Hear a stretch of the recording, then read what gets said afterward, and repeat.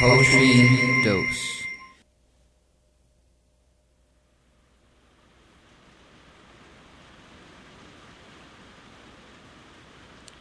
Can you hear that?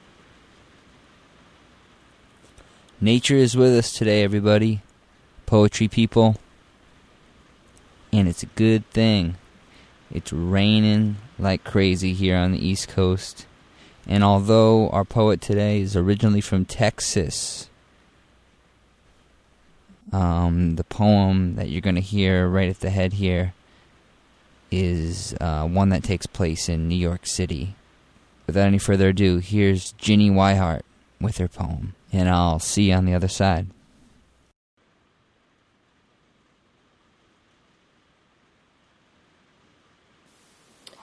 On coming across Christina's world at the Museum of Modern Art. 1.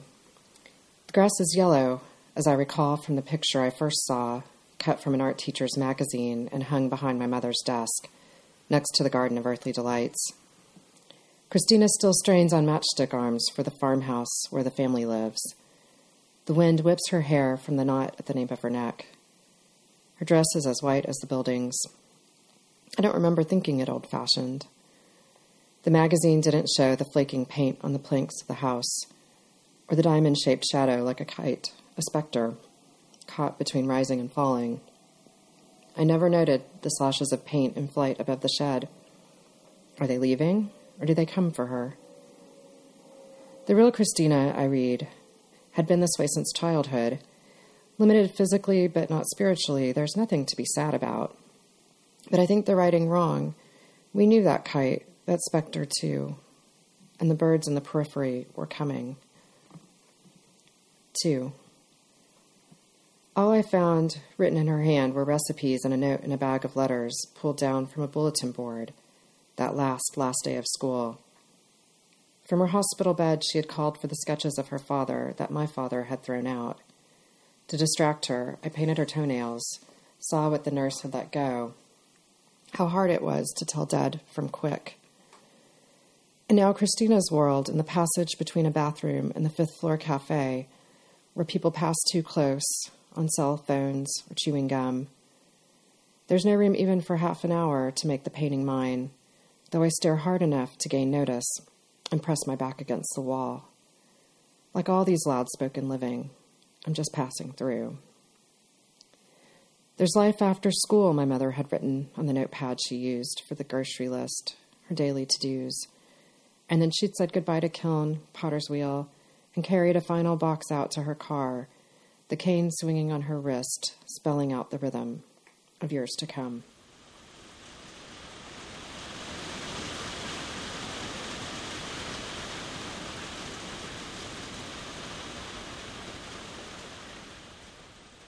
So this poem is in part an ekphrastic poem, in that it describes a painting, Christina's World, by Andrew Wyeth, and it's in part an elegiac poem written for my mom. She died from multiple sclerosis, and she was an art teacher and an artist. So as I say in the poem, my mom had hung a picture of this painting behind her desk in her art classroom when we were living in East Texas.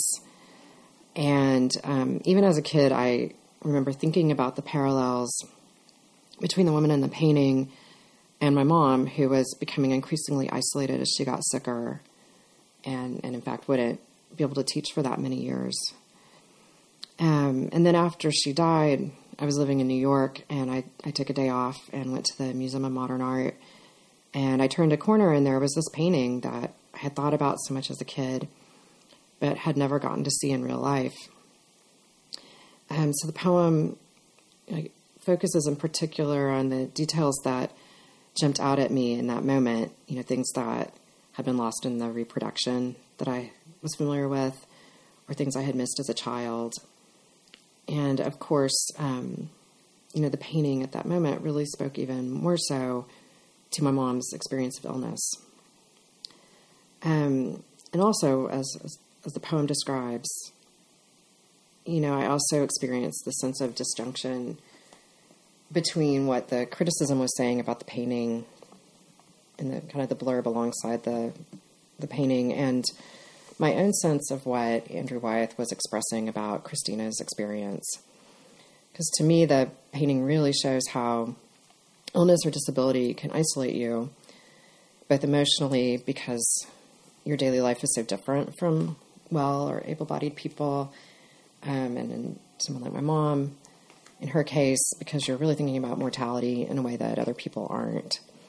And then there's also just the actual physical isolation and not being able to get out and do everything that well and able-bodied people are doing, and just spending a lot more time at home.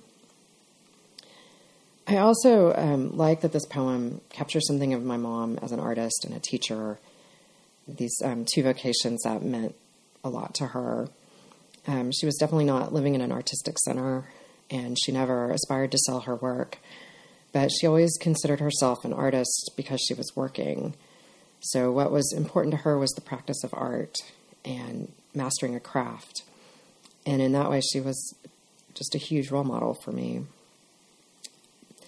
And the other way that she was an example was in her perseverance in creating work. So even after she lost the use of her arms, she was still drawing by holding a pencil in her mouth. And, you know, that determination to keep creating art says a lot about her as an individual.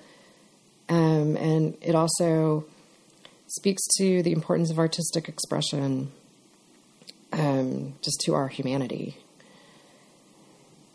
And then, of course, the product of that drive can offer so much consolation and empathy for other people, the way this painting offered affirmation to me of my mom's experience, and must have done that for my mom too.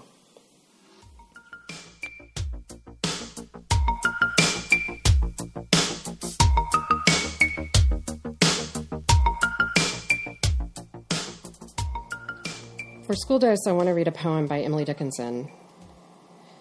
Emily Dickinson was the first poet I read and reread on my own, and the first poet who made me want to write poems. I think that some people feel that she's too sophisticated for kids, and maybe even a little morbid, which is, I think, what my mom thought. But there are good reasons that she appealed to me when I was young, and I think there are good reasons she continues to appeal to kids. So I'm going to read the poem. Because I could not stop for death, he kindly stopped for me. The carriage held but just ourselves in immortality. We slowly drove, he knew no haste, and I had put away my labor and my leisure too for his civility. We passed the school where children strove at recess in the ring. We passed the fields of gazing grain. We passed the setting sun. Or rather, he passed us. The dews grew quivering and chill, for only gossamer my gown, my tippet only tulle. We paused before a house that seemed a swelling of the ground. The roof was scarcely visible, the cornice in the ground. Since then 'tis centuries, and yet feels shorter than the day I first surmised the horses' heads were toward eternity. I was about 10 or 11 when I discovered Emily Dickinson, which is about the age when my mom was diagnosed and when I would have been looking at Christina's World. And I really responded to the fact that she was taking on these big themes, like these big mysteries of life, in a way that I at least wasn't seeing in the literature I had at that time. But even if my mom hadn't been ill, I still think I would have responded to her work. I think that kids consider these questions a lot more than some adults give them credit for. Like, since I've become a mother, my son is almost 4, and I've just been struck by how many questions he already asks about death. You know, who's still alive and who's dead in our family, and you know, he'll ask, so we die and then we get buried, and then what do we do? Like, I think he's really trying to get his head around what it means, like, and how this whole life thing works and how time works. And I mean, of course, on some level, we spend our lives dealing with those questions. You know, so maybe it makes sense that we start at a really early age trying to figure it out. But what the poem is describing is the moment when we go from immortality, from the feeling that we're going to live forever in the first stanza, to the understanding that there's an eternity after we die that doesn't include us in the final stanza. And even if children can't grasp all the intricacies of the poem, I think that they can get a sense of the movement of the poem, that the way that it goes from school and the children to the ripe fields to the setting sun. And, I think they can get some sense that in that process our feeling about death is changing. And I also remember as a kid really appreciating the drama of her poetry, like all the capitalized nouns and pronouns and the dashes, and how she was playing with the way that the poems look on the page.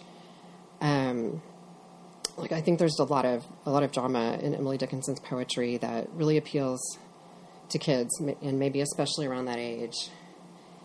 And I also remember as a kid in East Texas, I had mostly been exposed to formal poetry, so things that rhymed and scanned, and Emily Dickinson kind of plays with that, and it was so exciting to see someone breaking the rules of what I thought poetry needed.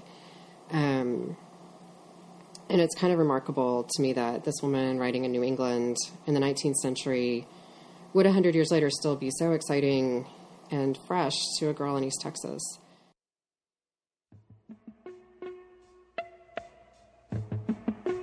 I can't stand the rain against my window, bringing back sweet memories. Yeah, when the rain, do you remember how sweet it used to be? All right, everybody. Thank you very much to Ginny for providing us with those two great poems today. She has a chapbook called Migration, and it won the 2016 Gold Lion Press Poetry Chapbook Contest. Her poems have appeared in literary journals including Bellingham Review, Spoon River Poetry Review, Southern Humanities Review, Subtropics, and Willow Springs, and in the anthology of Political Punch, Contemporary Poems on the Politics of Identity. That's from Sundress Publications. She has an MFA from the Michener Center for Writers. And like I said, she's originally from Texas, but now lives with her family in Brooklyn, New York. Two versions today of I Can't Stand the Rain. One from Tina Turner and the original from Ann Peebles. Thanks again, everybody, for listening. And we'll see you next time on Poetry Dose. Stay dry, but don't forget to get wet. That's the corniest thing I could think of saying.